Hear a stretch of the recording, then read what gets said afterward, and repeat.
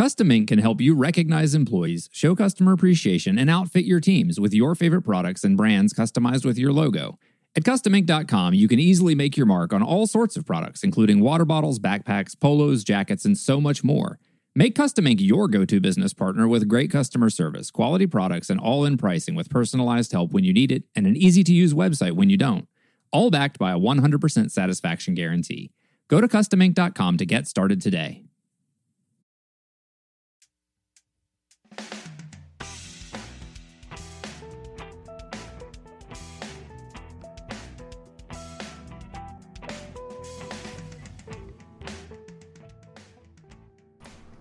Hello everyone, how are you today? This is Jim the Keys Bartender. I'm going to have to start with a little upbeat here, but I just want to be upbeat for you guys. But wearing the Keys is beautiful. It's getting warmer down here. It is getting warmer. That's what it's going to be. In the words of Danny Dang, a guy I used to work with shortly. Danny Dang, the famous Danny Dang, who once told me about how he spent some time in jail, and I asked him for what, and he says, well, I had this girlfriend and I was waiting for the story. I'm sorry, I'm shaking this drink I drink normally, that his girlfriend came over and she wanted to break up with him and she wouldn't let him out of his apartment, and he trapped her in there for fault, and that's false imprisonment. I mean, yes, imprisonment, it should be called imprisonment, because only the state really could imprison somebody, right? So, Danny Dang also, he's a Vietnamese. He came during I guess in 1974-75, at the end of the Vietnam War. He also said when a woman walked through the door no more than 3 feet away from us, he goes, "Dag, that woman's so hot." But he used to say, it's going to be a hot summer. And he used to say that all the time, every day. Like, it's going to be a beautiful day. How are you today? Blah, blah, blah. Danny was, it's going to be a hot summer. Well, it's going to be a hot summer, I have to say.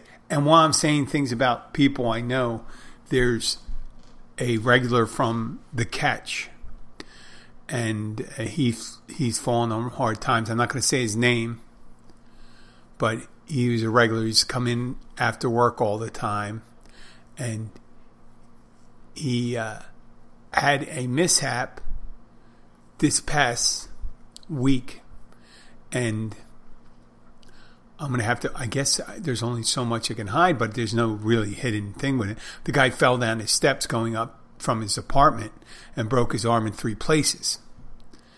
And I guess he was out of commission for a little while, and then finally someone came and helped him and took him to a hospital. But he was in delirium at the time. And I don't know if it was brought on by alcohol or by the injury or whatever.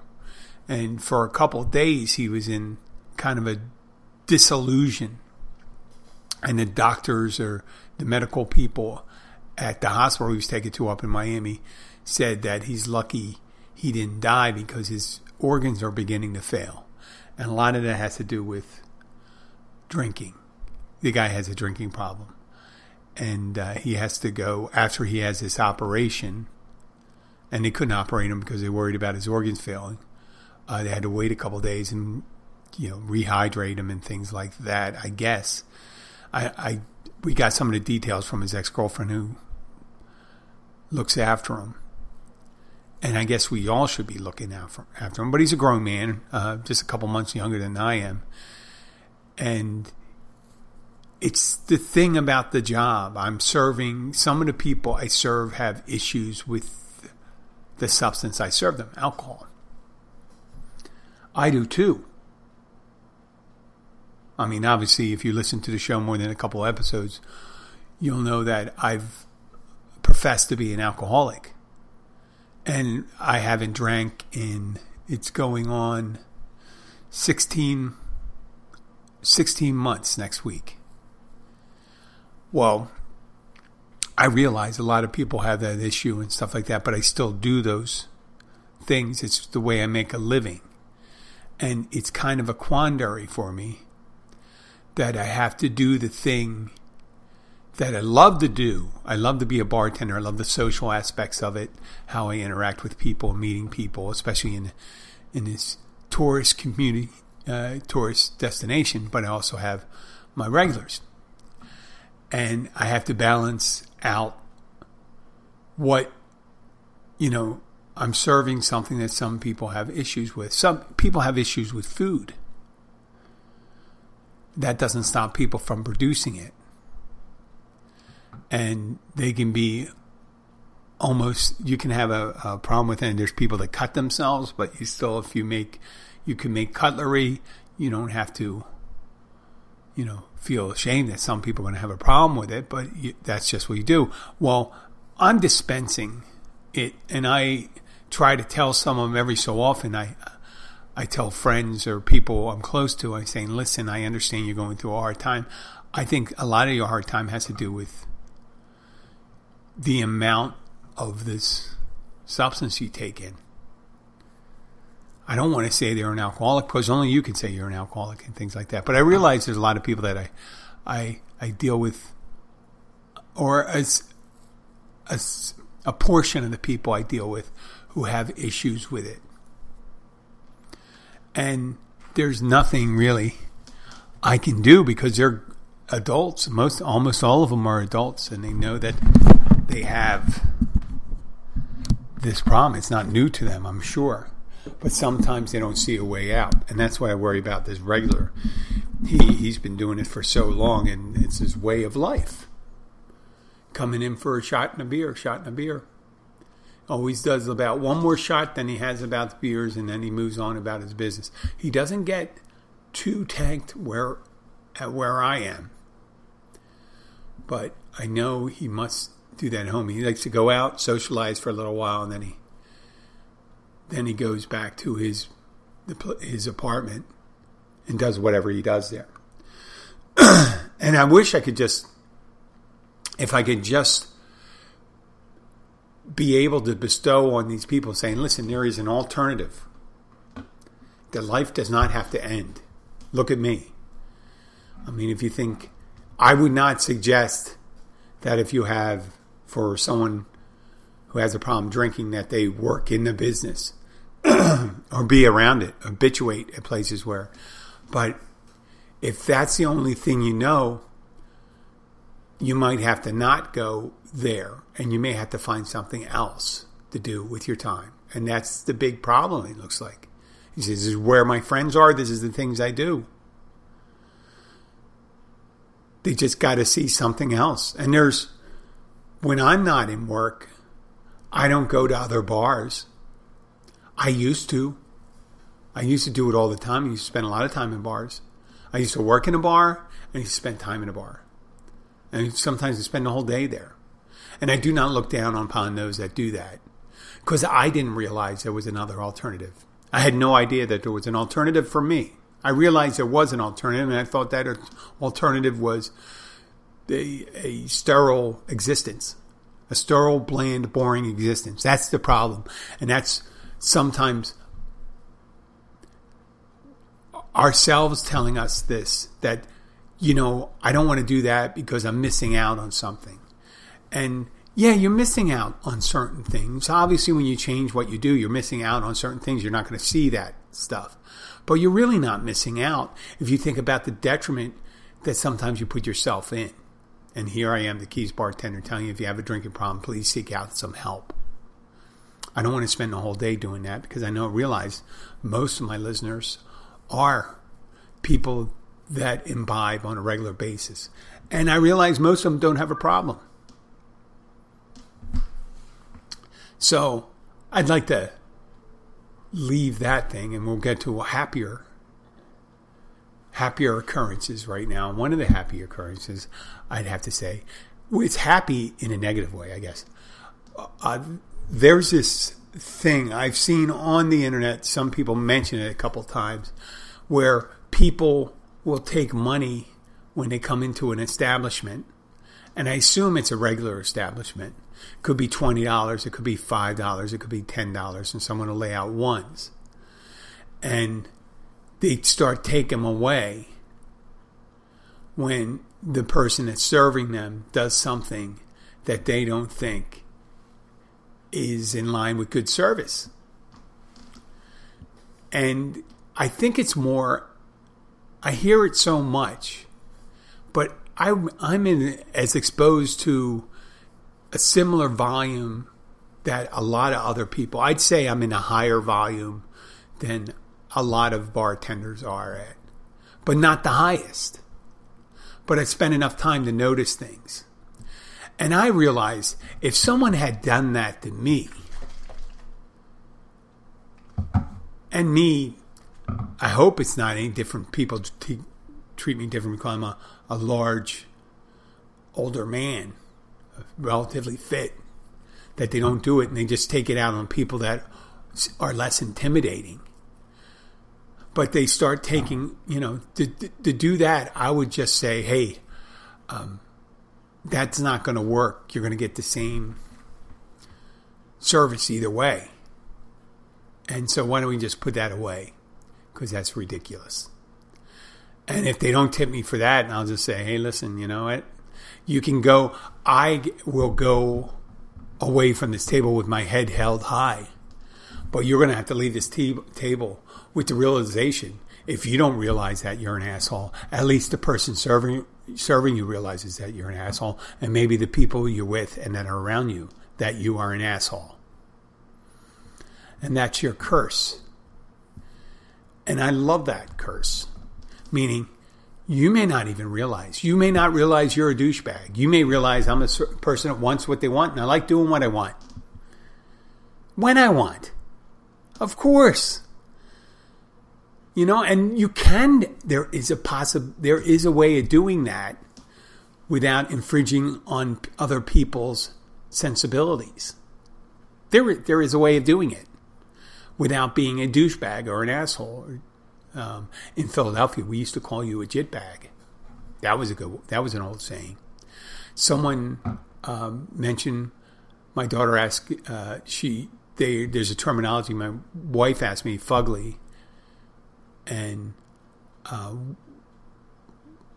my daughter mentioned it to my wife, and she was someone written on the board, and we're talking about the use of it, and Abby says, "Well, that's just a new terminology," and I said, "That is not new terminology, because 43 years ago, I remember this fat blonde kid who was fugly calling a girl fugly." And I did not have the wherewithal or the presence to say, hey, listen, maybe you should shut the fuck up. Calling someone fucking ugly. But I don't know what the point was with that. But my point is that you got to have to be somewhat self-aware when you do things in life.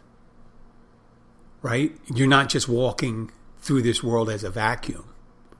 Unless I guess that's a psychopathic tendency people have of the circle. I used to call this circle of empathy. How big is the circle of empathy that you have? Is it just you?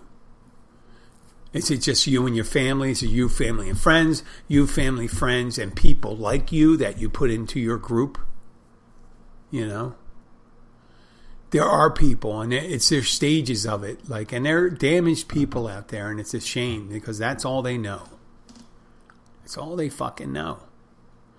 They cannot be appreciative of other people's achievements without trying to snipe at them, and they don't know how to be kind to other people.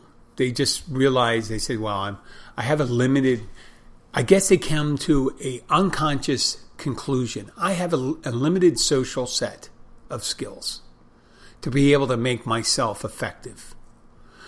But this tactic of putting 5 $1 bills on the table and explaining to the server that I will take it away every time they screw up and then leave it. I mean, that's kind of silly, because if you meet a person that's like yourself, that's stupid enough to do something like that, you might realize that this person that's serving you could be as stupid as you.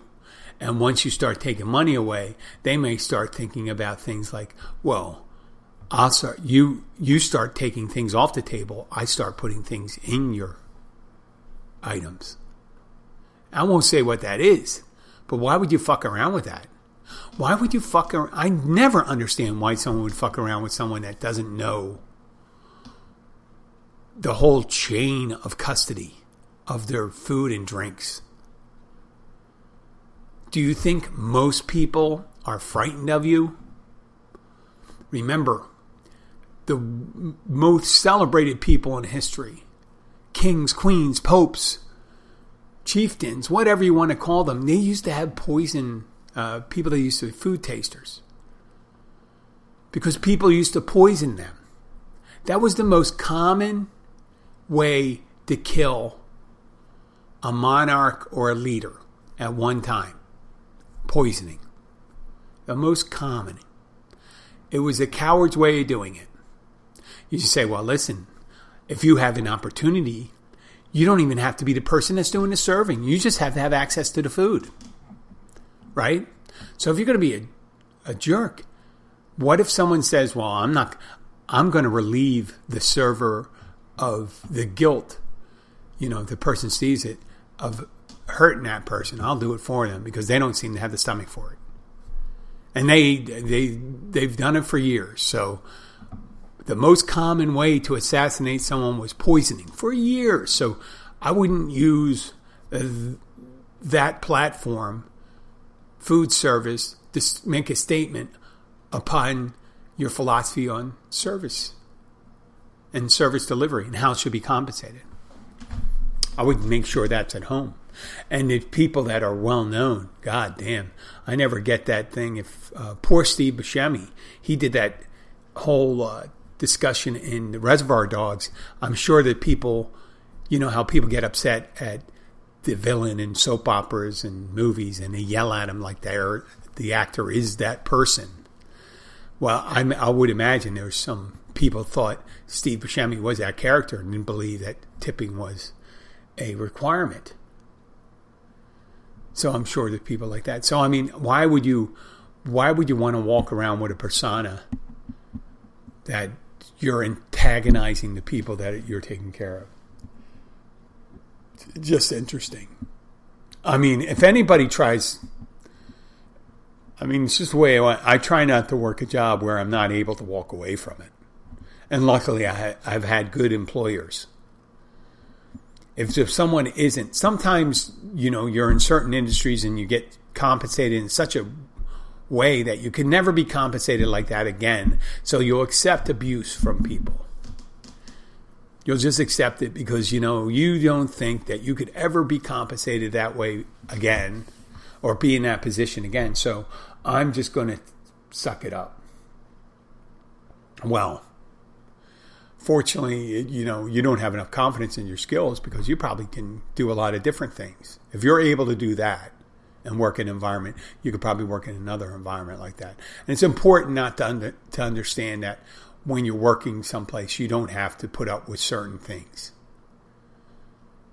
And it seems to be our lowest paid workers in our society that are held up to such abuse on a regular basis.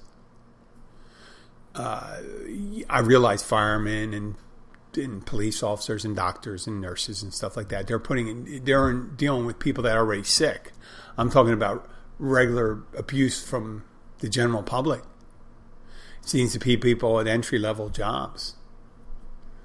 I get it every so often from someone, but I come into contact with a lot of people, and some of them are under influence of another substance.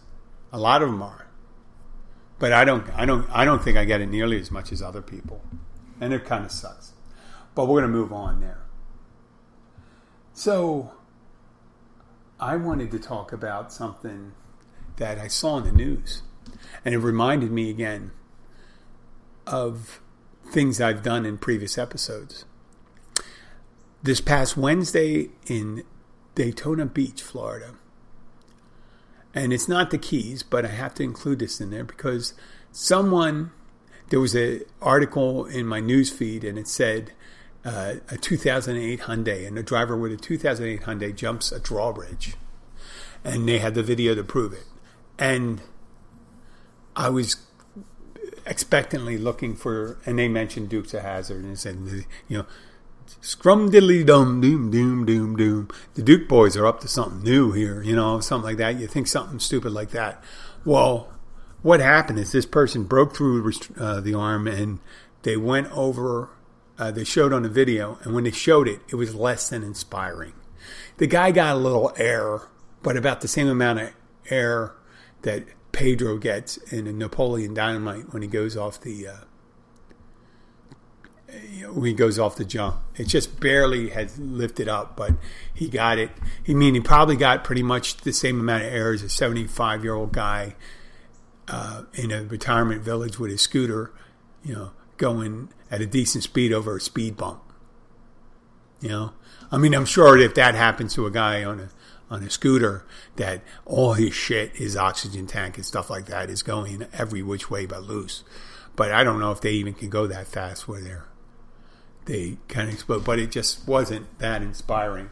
But it reminded me of suggestions, and I had suggestions for improvements, civic improvements. And one was down here in the Keys. And I never understood why the high-speed chase occurs in the Keys, because we, as a regular listener, and if you're a new listener, just know this, that we are tethered to the mainland by a highway. And it's two roads coming in and coming out. There's not a lot of side roads to go up and back, and there aren't any. There's two roads. So, and you can pretty much get to one choke point up, within 100 yards of each other. That's where they deposit themselves when they come up to the mainland. They're within 100, 200 yards of each other.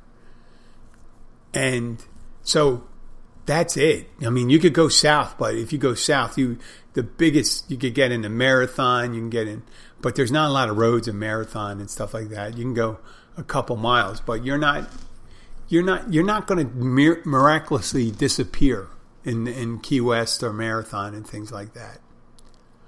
So why someone does a high-speed chase through the Keys, eventually they're going to get you. And I don't know, I'm going to have to do a little research on that, but I don't know what the record is for the amount of people that gotten out of the Keys while being chased. I'm not talking about people and not getting caught. I'm not talking about people that weren't being chased. You could be speeding and not being chased. And they say that's one of the new tactics in Monroe counties. They're not going to do the high-speed chase in order to, and I kind of agree with that, It's dangerous down here. There's a lot of roads that come right up to the highway. Driveways. There's driveways. People come out of their driveway right onto the highway. So it's not like an interstate. You got at most once every mile you have an exit. Here you could have people coming in and out of the highway every 100, 200 feet. So that's a lot to go on. So I had a suggestion in Almirada, we have a drawbridge. And I said, why not put several cameras there, have them situated that they were ready to go, high quality cameras. I'm not saying a little better than one of those cameras you get in a bank. A nice high resolution, high speed camera, and it could cost a couple $1,000. Saying having 6 cameras, 3 and 3, or 4 and 4, $6,000, $7,000, $10,000. And you say, well, that's a big outlay for that. Well, that's not the biggest outlay. The biggest outlay would be the cargo nets on either side, depending on where the person is coming from. You'd have to drop heavy-duty cargo nets, because we're not going to leave it to chance, because it's the landing that could cause the real big problem. Not necessarily the taking off. It's always that. It's always coming back down to earth. That's a problem. So what we do is we set it up, get the chase, call in the people and say, hey, listen, we got a runner. And about a couple miles out, let's say if they're going 100, 150 miles an hour, you got like 3 miles. You got a minute. So you put in the thing, you clear the road, try to clear the road as much as possible. Put up the thing, let them pull off to the side. Give them I guess you need about 5 minutes. And just open it up. And do it at obviously you wouldn't be able to do the one where it's 90 degrees up. You want to make it, no more than 45 degrees so they can get some air. And that may not be a good accommodation because at 45 degrees, it's not like a ramp. It's actually a sharp angle where the road changes. So they'd have to make an accommodation, and that accommodation could be an encouragement. So there would be some legal scrutiny by the higher courts. But once someone does that, you catch them and all that, you could use the video as part of disseminating the cost. And also the fine. If it's a stolen vehicle, obviously the person that had it stolen is going to pay. But if the person that ran could have it forfeited, and there could be a fine. And the fine should cover the cost, even more so. And hopefully the person won't use it. And people say, hey, Jim, maybe people do it on purpose. Well, they might. Who knows? That was my one idea. And the other one was with the commuter catapult. I had this idea when it came down here. The highways, there's between here and Amarada, there's a traffic light at the school at 106, and then there's one at 101.6, another 100. There's two actually around 100, but one's a pedestrian crossing.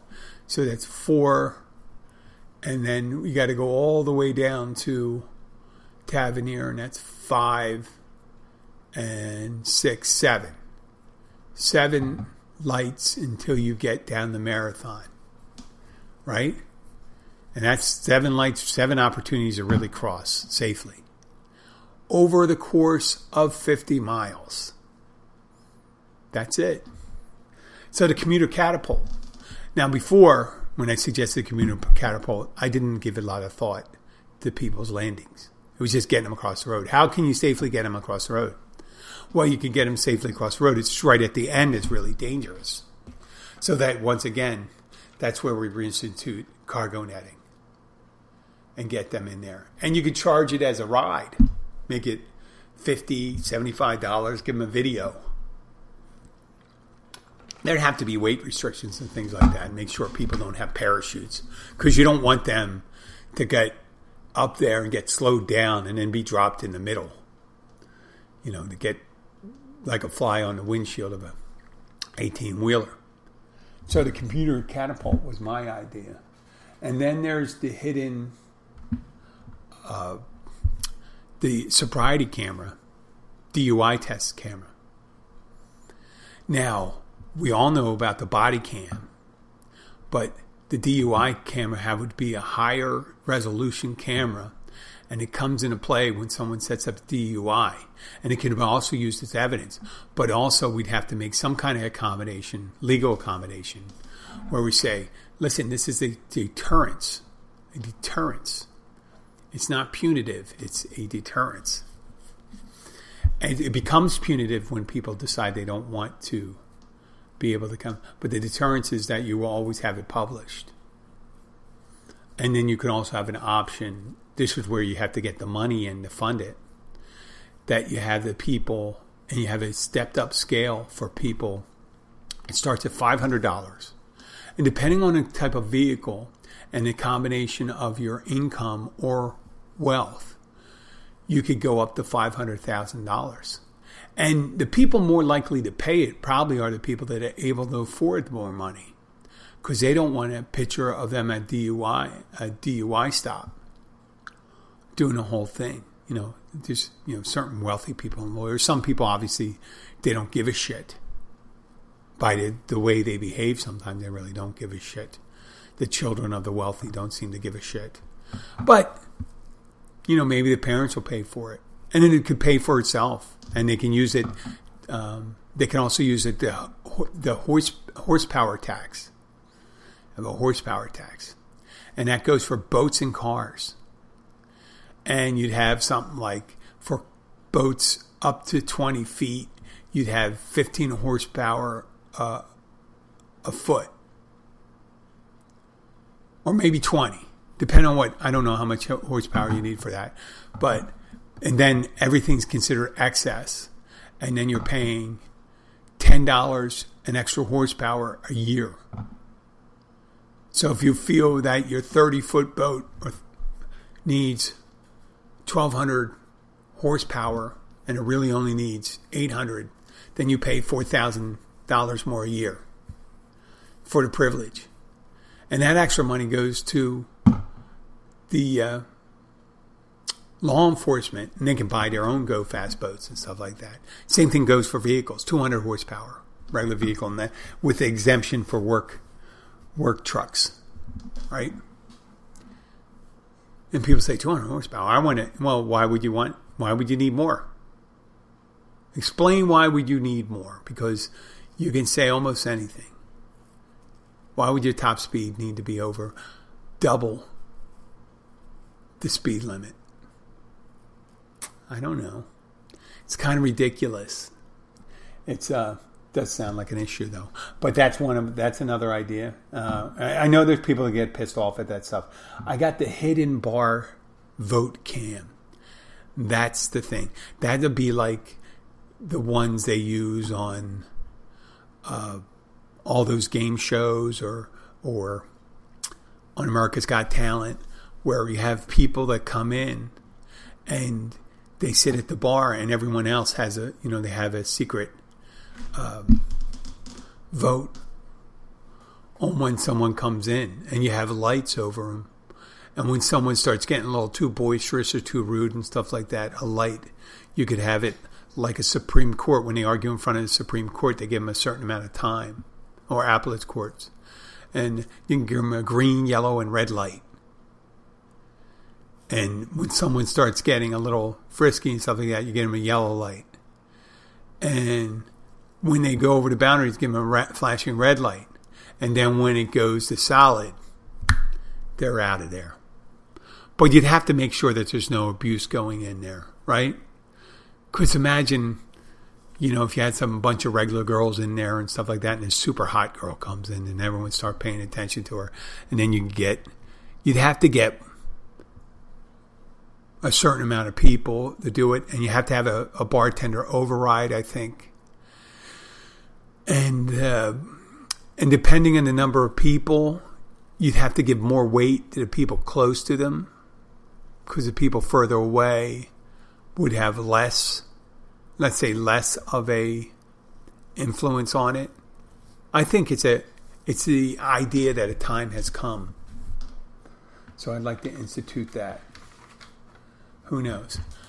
Okay, well, we're come towards the end of the show. I'd like to thank you for listening. There have been our multi times a year we have the helicopters come up and down the stretch that are contracted by the Keys Co-op and I guess by the electric company, and they check the power lines. And they do a very good job. Like I said, during Irma, it hit us. It was a severe impact on the Keys. We had a relatively quick, shallow recovery time. I guess that would be a steep, meaning whatever power was lost, it was restored relatively quickly, within a week. And a lot of those things weren't because they weren't restored because the houses were destroyed. The power distribution system worked great. And part of that is checking the power lines and making sure everything is good and clear. And they come up, and the first time you see it, if you're not aware of it, In big cities, you don't see it as much. Helicopters just hovering over certain areas right over the highway, and you think, oh, wow, this is like a police state. They're looking over the roads. No, they're not looking over roads. They rarely ever do that. I saw that a couple times where you'd have state police or Monroe County hovering over the highway, but it's not one of the things they do regularly. But they do that.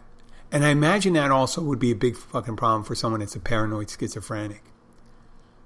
Helicopters just hanging by, and let's say you're going north on a bike, right? And it's funny, if you're not going that far, they move relatively quick. So if you're on a bicycle, they could keep track with you. And you could give you the impression that you're being tracked by the helicopter. And that would probably be very interesting life to live. You think, oh, wow, that's helicopters following me around. And then there's the ones every so often you have Monroe County or state police and stuff, and I don't know what they're doing. They could be looking in the mangroves or searching for someone or just practicing. But they're up here, and every couple times a year you see them, and they're going through the neighborhoods with the helicopter flying up, maybe 100, 200 feet up.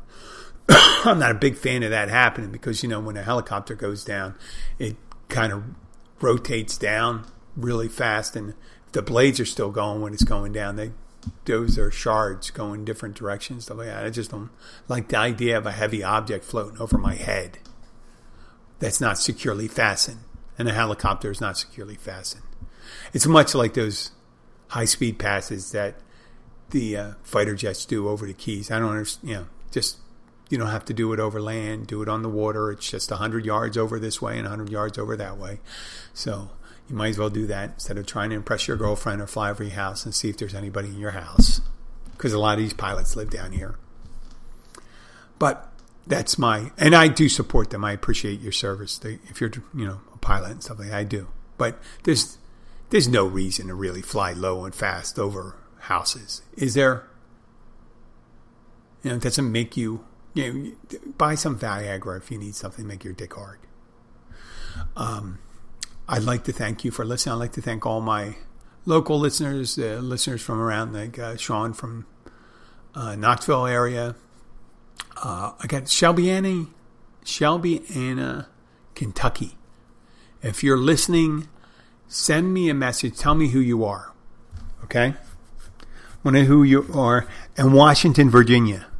This township of Washington, Virginia, if you're nearby. Tell me who you are. I know you downloaded a lot of shows. Tell me I'd like to know who you are. I promise if you don't want to be mentioned on the air, I won't mention you on the air. Or Bayview, New Jersey, or was that Ohio? One or the other. That always interesting, these places, these small towns people are listening from. And anybody from India.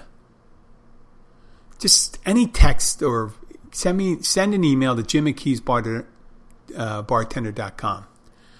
I want each of those areas to send me I would like them to send me an email. Tell me, I won't do anything to embarrass you and stuff like that. Tell me what you want. I'll do it. I won't do anything that's embarrassing. Don't say anything that's embarrassing. And say, if you want to say something embarrassing, don't tell anyone. Okay? Because I assume if you tell me something in an email, you want me to say it. Now, I'll be happy to reveal. I send private messages to other listeners, but they don't have a podcast, so I don't worry about that. They can post it on my Facebook page that I tell them and stuff like that. But I do send private messages, not creepy ones. I'm not that fucking kind of guy. I don't want to piss off my listeners. I do appreciate you.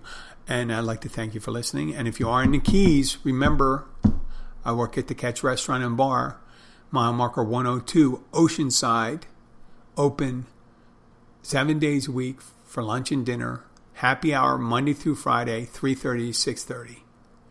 And they do cook your catch. If you catch fish while you're on a trip and stuff like that, come in and do that. I'd like to thank you. And if you're also there's Doc's Diner, that's at mile marker 99.5 Oceanside. Great place for breakfast. And thank you for listening. Please share the show with your friends, family. Spread it out there. And I'll talk to you later. Here's some music. Bye.